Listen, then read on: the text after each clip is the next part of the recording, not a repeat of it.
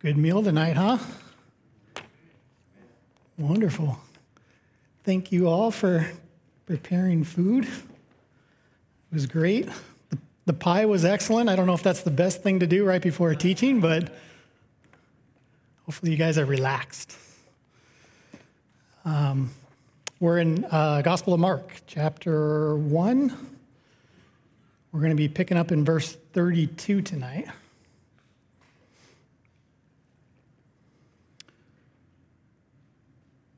Last week, Pastor Victor was teaching. We kind of pick up in the middle of it. Well, I shouldn't say the middle of a day, but towards the end of the Sabbath day was where we're going to pick up tonight. If you remember, Jesus was ministering right at the beginning of the day in the synagogue, and then he went to Peter's home, and of course, Peter's mother-in-law was sick, and Jesus healed her there. And that's, of course, it's on the Sabbath, and we're going to pick up in verse 32. At evening, when the sun had set, they brought to him all who were sick and those who were demon-possessed, and the whole city was gathered together at the door. Then he healed many who were sick with various diseases and cast out many demons, and he did not allow the demons to speak because they knew him. And in case you're wondering, and I know Pastor Victor has mentioned this many times, is that their days, the Jewish days, ended at sundown. So this would have been the end of the Sabbath when the sun went down, and now it had the opportunity for those who needed to travel to Jesus to do that. They had restrictions on travel during the Sabbath. And so as soon as the sun went down, after a long day of ministry, all the people start showing up at Peter's house and ready to see Jesus, and he continues to minister into the evening to heal many that were there. Pastor Victor also mentioned this last week, that Mark's gospel, somewhat interesting because it's kind of like just detail after detail after detail. It's probably, I remember, have you guys heard of this book called Cold Case Christianity? It's an apologetics book. It's about a guy who, he was a crime scene investigator, and it was an atheist, and he went out to disprove the Bible, and he was going to take the four witnesses, the four gospels, and say, I'm going to show you how this is all inaccurate. And but the way he describes Mark is like the first one to the crime scene, that first police officer, and he's just reporting the facts, and he's getting them all out there. And you can kind of see that in his writing. He doesn't go into long, elaborate detail. He just kind of gets to the point. But anyways, good book if you want to check it out. Now, what we see here right away is him just pointing out the messianic prophecy fulfillment. Isaiah 35, 5-6, then the eyes of the blind shall be opened and the ears of the deaf shall be unstopped. Then the lame shall leap like a deer, and the tongue of the dumb sing. For the waters shall burst forth in the wilderness and streams in the desert.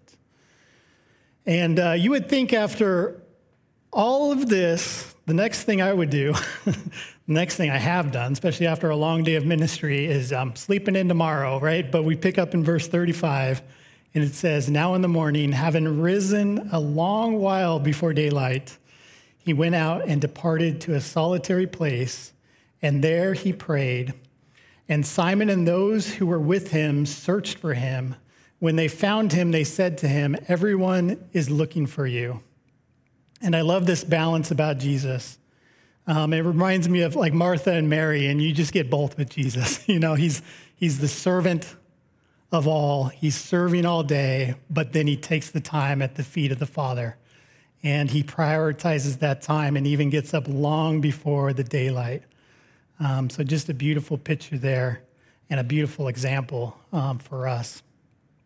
Verse 38, but he said to them, let us go into the next town that I might preach there also, because for this purpose I have come forth. And he was preaching in their synagogues throughout all of Galilee and casting out demons. Now, if you remember, Peter's house is in Capernaum, and so he leaves Capernaum, goes into the other towns around Capernaum to do likewise, right? To preach the good news, as well as many miracles that took place. If you do a survey of the Bible, I mean, we get them kind of listed out here, but if you go through all of Scripture with, Matthew and Luke especially, and you look at the miracles that took place in this time period in these cities, people raised from the dead, all of the miracles we saw listed here, it's really incredible. And you probably remember this verse in Luke 10, 13 through 15. Woe to you, Chorazin. And Chorazin is one of those neighboring towns to Capernaum. Woe to you, Bethsaida, another one of those towns right around Capernaum. For if the mighty works done in you had been done in Tyre and Sidon, they would have repented long ago, sitting in sackcloth and ashes. Oh, sorry about that, Jordan. But it will be more bearable in the judgment for Tyre and Sidon than for you. And you, Capernaum, will you be exalted to heaven? You shall be brought down to Hades. And it just shows you that, you're going to see some different people. Obviously, people that are brought to the feet of Jesus, people that are healed, people that sins were forgiven. But even though all these amazing works were done, largely the people that are coming are just there to see a show. I mean, that's kind of what we're seeing here. There's many, many people that are gathered there that hearts were not changed. Verse 40, we read, now a leper came to him, imploring him, kneeling down to him and saying to him, if you are willing, you can make me clean. Now, I noticed this right before I drove over here tonight. We're going to talk about leprosy a little bit. And I have 2 pages out of a 4-page notes about leprosy. So I apologize if you didn't want to know about leprosy. I just realized that right before this. So just so you guys know, leprosy, also known as Hansen's disease, it's an infection that can lead to damages of the nerves, the skin, the eyes. It's pretty prevalent in the Bible. You'll run across it a lot. But it is still an active disease today. There is treatment for it. There's medical treatment for it. And if you're in a country like the U.S., you probably don't have to worry about leprosy too much. But if you're in the third world, where you may not have access to that treatment, this is still an issue today. The nerve damage basically numbs the pain of any sort of injury you have. And so when you get these injuries, and then it can lead to infection, and if you don't have pain, you just don't worry about it, and of course your skin will start deteriorating away. This is just kind of one of the nicest pictures I could find on leprosy. If you want to see real gross stuff, you can look that up. But just to give you the idea, it just eats away at the skin, and one comparison, and many of you know this, that there's a comparison between what leprosy does to the body and what sin does to the soul. I believe that all of us, even without the Holy Spirit, have a conscience we're born with, some sort of moral compass that we're born with. And sin to our soul will eat away at that, right? And it does it slowly. At first, you may feel shame when you do something. But when you continue to do it over and over and over again, eventually you just grow hard to it. And that leprosy is now taken over and eaten away at the soul. And it spreads right throughout your whole body. I saw this verse in 1 Timothy chapter 4, verses 1 through 2. Listen to what it says about the conscience.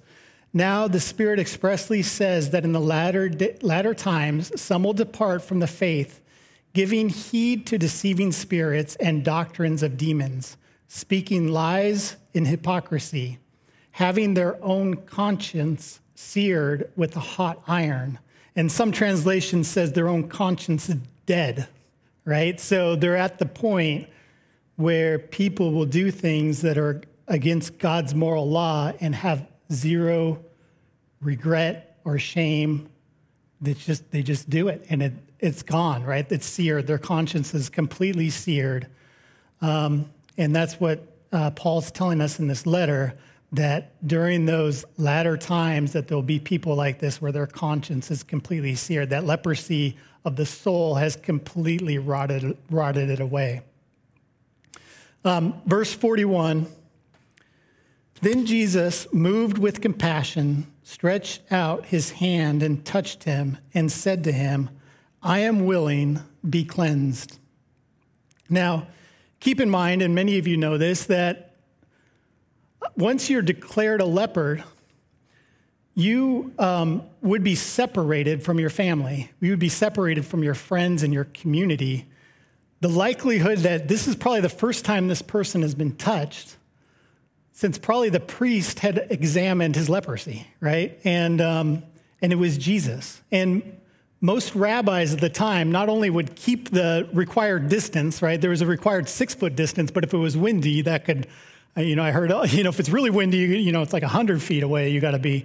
Not only would they keep that, but there was actually one I read about that was bragging about throwing stones to make sure that he kept clean, right? So you'd throw stones at the leper so that they would make sure that distance was kept. So here we have the rabbi, the servant Jesus, reaching out and just touching him. What an impact that must have been for this person. Verse 42, as soon as he had spoken, immediately the leprosy left him, and he was cleansed. And he strictly warned him and sent him away at once and said to him, see that you say nothing to anyone, but go your way, show yourself to the priest, and offer for your cleansing those things which Moses commanded as a testimony to them. Now, the priest initially, like I had mentioned, had to declare him unclean, had to declare the leprosy on him. They were the ones required by law to do the examination and make the call to separate them from the congregation, from the community, from his family. And I just got to think that must have been a tough job. We think about it just as a matter of fact, but the reality is this is very traumatic that he's making that call that this person can no longer be with his family. And so to me, this priest that would do this, if they had a heart, these people would stick with them. They would be an event that they would definitely remember. And we see here Jesus not only heal him, but send him back to the priest to what the scripture says here, to offer for the cleansing those things which Moses commanded as a testimony to them. And so what I want to do, I called Pastor Victor about this week to make sure I wasn't off track, but this is something that, this part of it is something that the priest probably never did. The last time I could find in the scripture that there was a leper cured was Naaman in Kings by Elisha, right? Remember, he had to go to the Jordan, dip 7 times. Remember that number because it kind of comes up here in Leviticus. And then he was healed. That's the last account I could find in the scriptures. And so this particular priest that he's going to go to, or this synagogue or wherever the priest was that he was going to go to, likely had no idea what to do. That would be my guess, because it probably never came up. And so he would have had to turn to Leviticus to figure this out. And so let's do that, right? So we're going to go to Leviticus chapter 14, if you guys can turn with me or scroll with me in your app.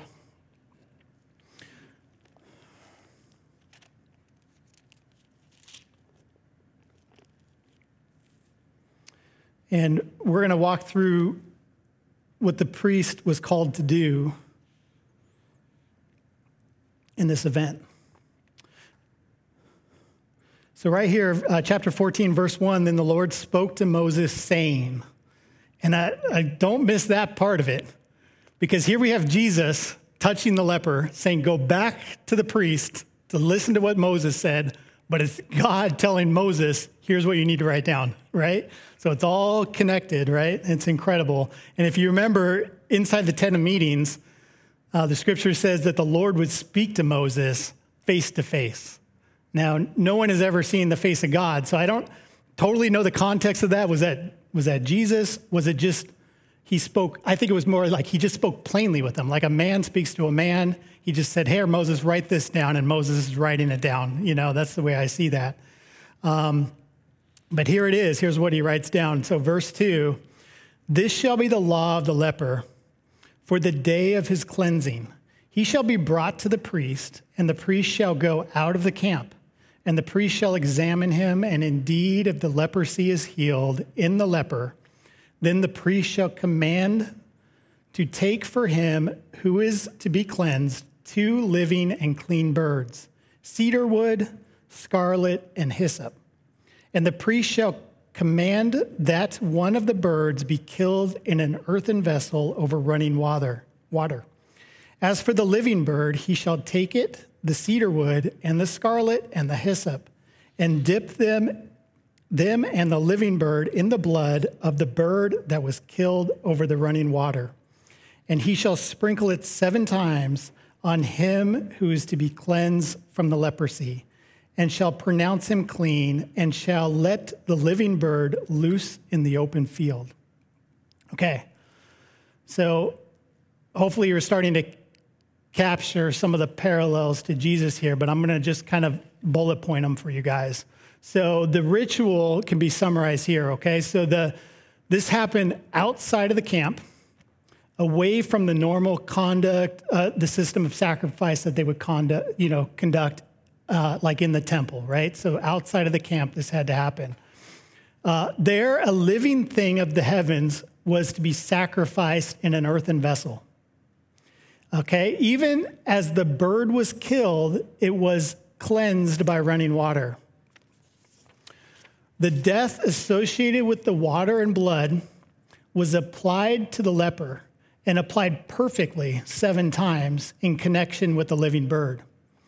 The sacrificial blood was also applied to the scarlet yarn and the piece of wood together with the hyssop. Bearing the marks of the sacrifice, the living bird flew away, ascending to heaven and out of sight. Okay, so here's, the remarkable connection to our Savior, right, that was laid out right here. I'm going to rattle off a bunch of verses just to make the connection for you guys in all of these areas. So Hebrews 13:12 says, "Therefore Jesus also, that he might sanctify the people with his own blood, suffered outside the gate." So outside the camp, just like this event that took place. Jesus was a man from heaven, right? So John 3:13, "No one has ascended to heaven, but he who came down from heaven, that is the Son of Man who is in heaven." So just like the birds are from the heaven, right? Jesus remained cleansed and holy even to his death, becoming sin without becoming a sinner. Jesus came by water and blood and died in association with water and blood. John 19:34 says, "But one of the soldiers pierced his side with a spear, and immediately blood and water came out." Jesus died in association with a scarlet cloth, right? Just like the scarlet cloth for the sacrifice. Matthew 27:28, "And they stripped him and put a scarlet robe on him." Jesus died in association with wood, right? With the wood of the cross. Jesus died in association with hyssop. John 19:29, "Now a vessel full of sour wine was sitting there, and they filled a sponge with sour wine, put it on the hyssop, and put it in his mouth." Jesus lived bearing the marks of his death.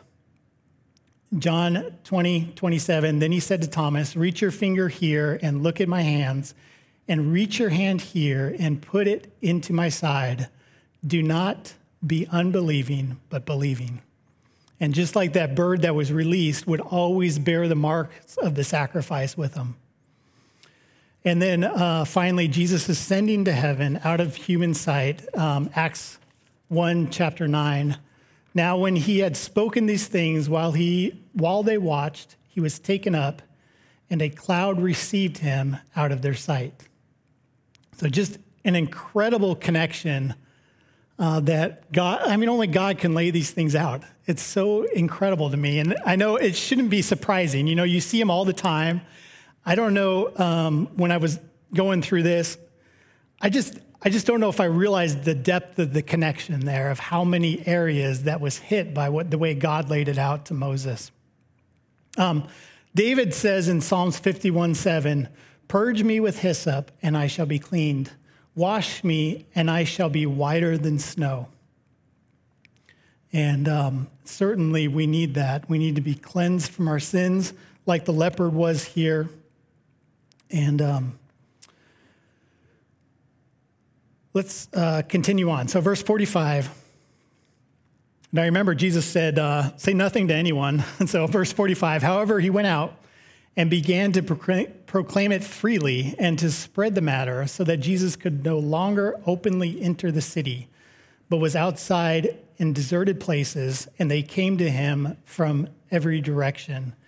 And I know that we're supposed to obey Jesus, but could you hardly blame the guy? I mean, what do you say to your family when you get home? You know, like, you look different. No, nothing's different, you know.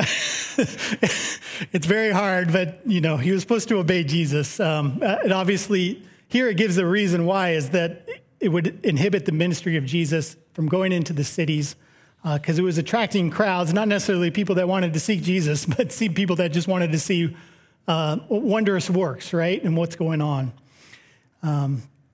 But all right, so let's go to chapter 2. And again, he entered Capernaum after some days, and it was heard that he was in the house. Now, what house was he in? We don't know for sure, but it makes some sense that he was back at Peter's house because that's where he was before they went out on this trip, but we don't know for sure. Immediately, many gathered so that there was no longer room to receive them, not even near the door, and he preached the word to them. Then they came to him, bringing a paralytic who was carried by 4 men. Now, we see here in verse 3, they came to him. We don't know how many were they. We know there was at least 4 men because that's who was carrying the paralytic, but there certainly could have been many more than 4. But we see this group that came to him. Who was it that was carrying the paralytic? You know, I was thinking about this. You know, was it his family, his friends? Was it just, you know, some strangers that saw him off to the side of the road and said, hey, we're going to see Jesus. You should come with us. And he's like, I can't, right? I'm a paralytic. So maybe it was that, and they were carrying him there. We don't know the full context, but let's continue reading. And when they could not come near him because of the crowd, they uncovered the roof where he was. So when they broke through, they let down the bed on which the paralytic was lying. And Jesus saw their faith. He said to the paralytic, son, your sins are forgiven. Now, I don't want to miss this point because I think it's very important in verse 5. Where did Jesus give the credit to? So their faith, right? Not necessarily the paralytic's faith. Now, I'm not teaching a new doctrine here. The paralytic had to have some amount of faith for his sins to be forgiven, right? I mean, he can't be saved without any faith at all. So certainly he had some amount of faith. But really, Jesus gave the credit to those that brought him. Those that brought him to the feet of Jesus and then said it was because of their faith that his sins were forgiven. This made me think of a couple of things, but there was a couple of parables that Jesus told. One about an unrighteous judge, and there's a widow that comes for a ruling, comes for justice against her adversary to this unrighteous judge, right? And he doesn't rule on her behalf. He doesn't rule on her case. And so she persists. She keeps coming. She keeps coming, right? I don't know. He's in the parking lot, getting out of his camel, you know, and she's there, right? And when he's leaving the courthouse, she's there, right? And continuing. And he finally says, you know, he gives up and he's like, before I grow weary of this, I'm just going to rule on this case. And Jesus gives this example as it relates to prayer, right? And not saying that Jesus is an unrighteous judge. It's the exact opposite. He's saying, because I am a righteous judge, because I am righteous, because I am good, how much better when you continue to seek me, continue, I hate to say it, pester me, right?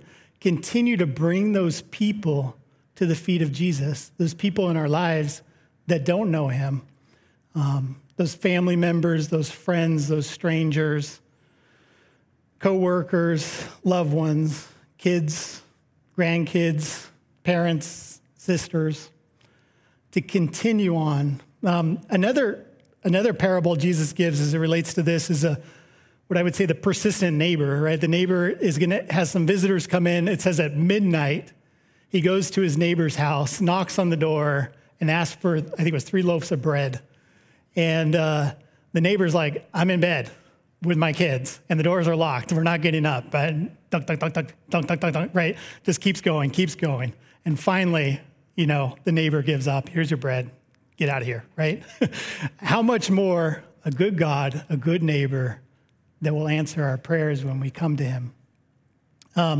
Luke 11:10 says, "For everyone who asks receives, and he who seeks finds, and to him who knocks it'll be open."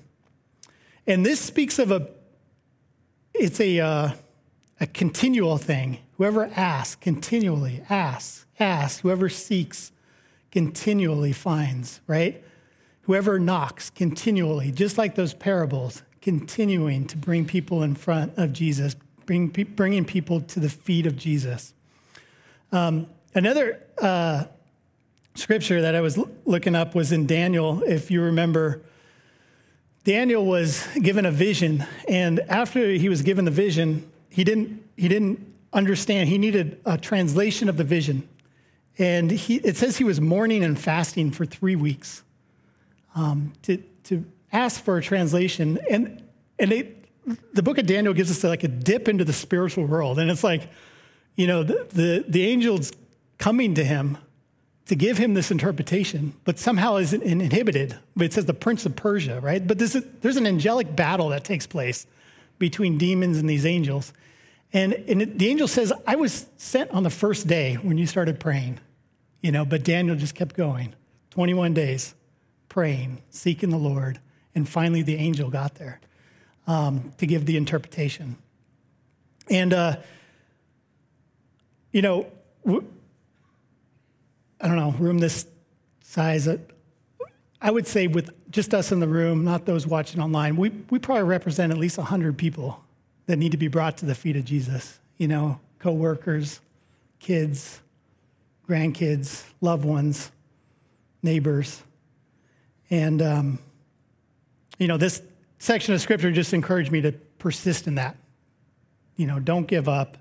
Continually ask the Lord, continually to bring those needs, bring those people to the feet of Jesus. Because he says he saw their faith and he healed the paralytic. Well, I shouldn't say that. We'll get there. I just gave it away. But he forgave his sins, which is better, right, than being healed. But, so I recognize that the paralytic had a part here, and all of our loved ones have a part. I don't know what percentage that part is, but there's a part they have to play in there. And at some point, they have to surrender, but we can bring those people to the feet of Jesus. All right, verse 6. And some of the scribes were sitting there and reasoning in their hearts, "Why does this man speak blasphemy like this? Who can forgive sins but God alone?" Were they saying this out loud? It was in their hearts, right? Isn't that crazy? I think about that sometimes. I'm like, do you really hear me, what I'm saying, like in my mind and stuff? Yes, he does. Verse 8, but immediately when Jesus perceived in his spirit that they reasoned thus within themselves, he said to them, "Why do you reason about these things in your hearts? Which is easier to say to the paralytic, 'Your sins are forgiven,' or to say, 'Arise, take up your bed and walk'?" What is easier to say? What do you think? Take up your bed and walk? You're in a lot of trouble if you don't get it right. It's easier to, yeah, but it would certainly, take up your bed and walk requires them to see some sort of physical thing to happen. Your sins are forgiven. How do you prove it, right? So, I mean, you're on the hook there. If you say, "Arise, take up your bed and walk," you better be really expecting a miracle to take place. So, in my mind, it was easier for Jesus to say, "Your sins are forgiven," because how are you going to prove that? It's like, what do you mean? Of course, it was true. Jesus forgave his sins, but that was the easier thing. Arise, pick up your bed and walk. That's the harder thing, because now you got to produce the evidence, right? Now I got to see it alive. And that's what he follows up with. Verse 10, but that you may know that the Son of Man has power on earth to forgive sins, he said to the paralytic, I say to you, arise, take up your bed, and go to your house. Verse 12, immediately he arose, took up the bed, and went out in the presence of them all, so that all were amazed and glorified God, saying, we never saw anything like this. And that is an understatement. I mean, to see something like that, I don't know if amaze is the right word, but I can't think of a better word, but definitely an understatement there. This section of Scripture, I mean, we see the incredible power of Jesus. The big thing to me was just bringing people to the feet of Jesus, not only in prayer, but in outreach also. I know ever since CR started, we've had a heart for outreach and reaching the community with bringing people here to the church with VBSs or going out and doing things in the community. I encourage you all to get involved in that. We bring people to the feet of Jesus right here. We bring them to the feet of Jesus in prayer, and we go out there and do the same thing, bringing people to the feet of Jesus. And so let's do that together. I'm going to read the next few verses, and then we'll close. Verse 13, then he went out again to the sea, and all the multitude came to him, and he taught them. As he passed by, he saw Levi, the son of Alphaeus, sitting at the tax office, and he arose and followed him. Now it happened, as he was dining in Levi's house, that many tax collectors and sinners also sat together with Jesus and his disciples. For there were many, and they followed him. And when the scribes and the Pharisees saw him eating with the tax collectors and sinners, they said to his disciples, how is it that he eats and drinks with tax collectors and sinners? When Jesus heard it, he said to them, those who are well have no need for a physician, but those who are sick. I did not come to the righteous, but the sinner to repentance. And here we get introduced to Matthew, or Levi. Levi, also known as Matthew, the son of Alphaeus. We don't know for sure, but the guess is he's a Levite. That's where he gets the name Levi. He's a Levite, so we call him a PK, right? A priest kid. And obviously he went off the rails a little bit here. The tax collectors were definitely despised by the Jewish people. They worked for the Romans. They oppressed the Jewish people. I even heard that the tax collectors would bid on an area so that, the highest bidder who could collect the most would get the job, and then they would skim off the top. So then they would have to collect that much, and anything additional they collected, they got to keep that. And so the Jews would have seen them as taking advantage of the Jewish people, and Levi was certainly in that category. The way I look at this is Levi's a political extremist on one side. There's another disciple of Christ, Simon the Zealot. He would have been the exact opposite side, the one that was trying to overthrow Rome, right?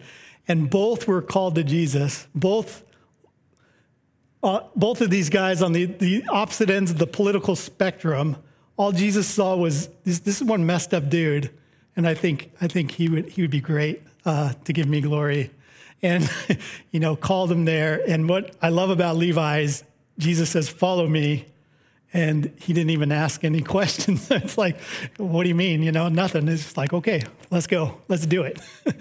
And I love that about Levi. So that's it for tonight. Any thoughts? Usually I say, is there questions? But then I think, well, questions or thoughts? Because, sometimes there's good thoughts that come out. The pie was good. Everybody's relaxed. About when you're reading about the leper, once again, that just shows you it's not a head knowledge. I'm sure the priests, they were smart guys. And to read that and to see, it's right in front of your face, a picture of Christ. Is right there. Together. Yeah. Yeah, it's incredible. And, to me, like when I first read that about him sending the healed leper to the priest, I think, man, he's just like trolling the priest, but the scripture says he was sent him as a testimony. So Jesus' heart is better than mine, that he cared for them and he wanted them to see it. But that's his heart. And it's just incredible to me. And it shouldn't be, because God is all knowing. He knew when he was talking to Moses how this was all going to roll out. But it's still neat to see the parallel there and how he just foreshadowed this time and time again throughout the Old Testament. And then when it came together at the, kind of the climax of the Bible, it just like, boom, it all made sense. So it's incredible. Anything else? All right. Well, let's close in prayer. And it was, heavy on my heart was just praying for others, as I was going through this, lifting up our loved ones. And so let's do that. Let's do that right now. Dear Heavenly Father, Lord, I know I'm thankful for just the brothers and sisters in this room come out on a Wednesday night. It's everyone's busy and to come out and hear your word, Lord, and just fellowship and share a meal together and just a blessed time once we get here. Sometimes it's hard getting here, but I'm thankful for everyone that was able to come out. Lord, I know all of us have people you have put in our lives, some closer than others, some just, neighbors or coworkers or strangers. But we've all been in contact with people that you've placed in our lives that need to know you. And Lord, so as a congregation, as a group here, Lord, as these names are coming through our minds collectively, Lord, we just bring these people to your feet.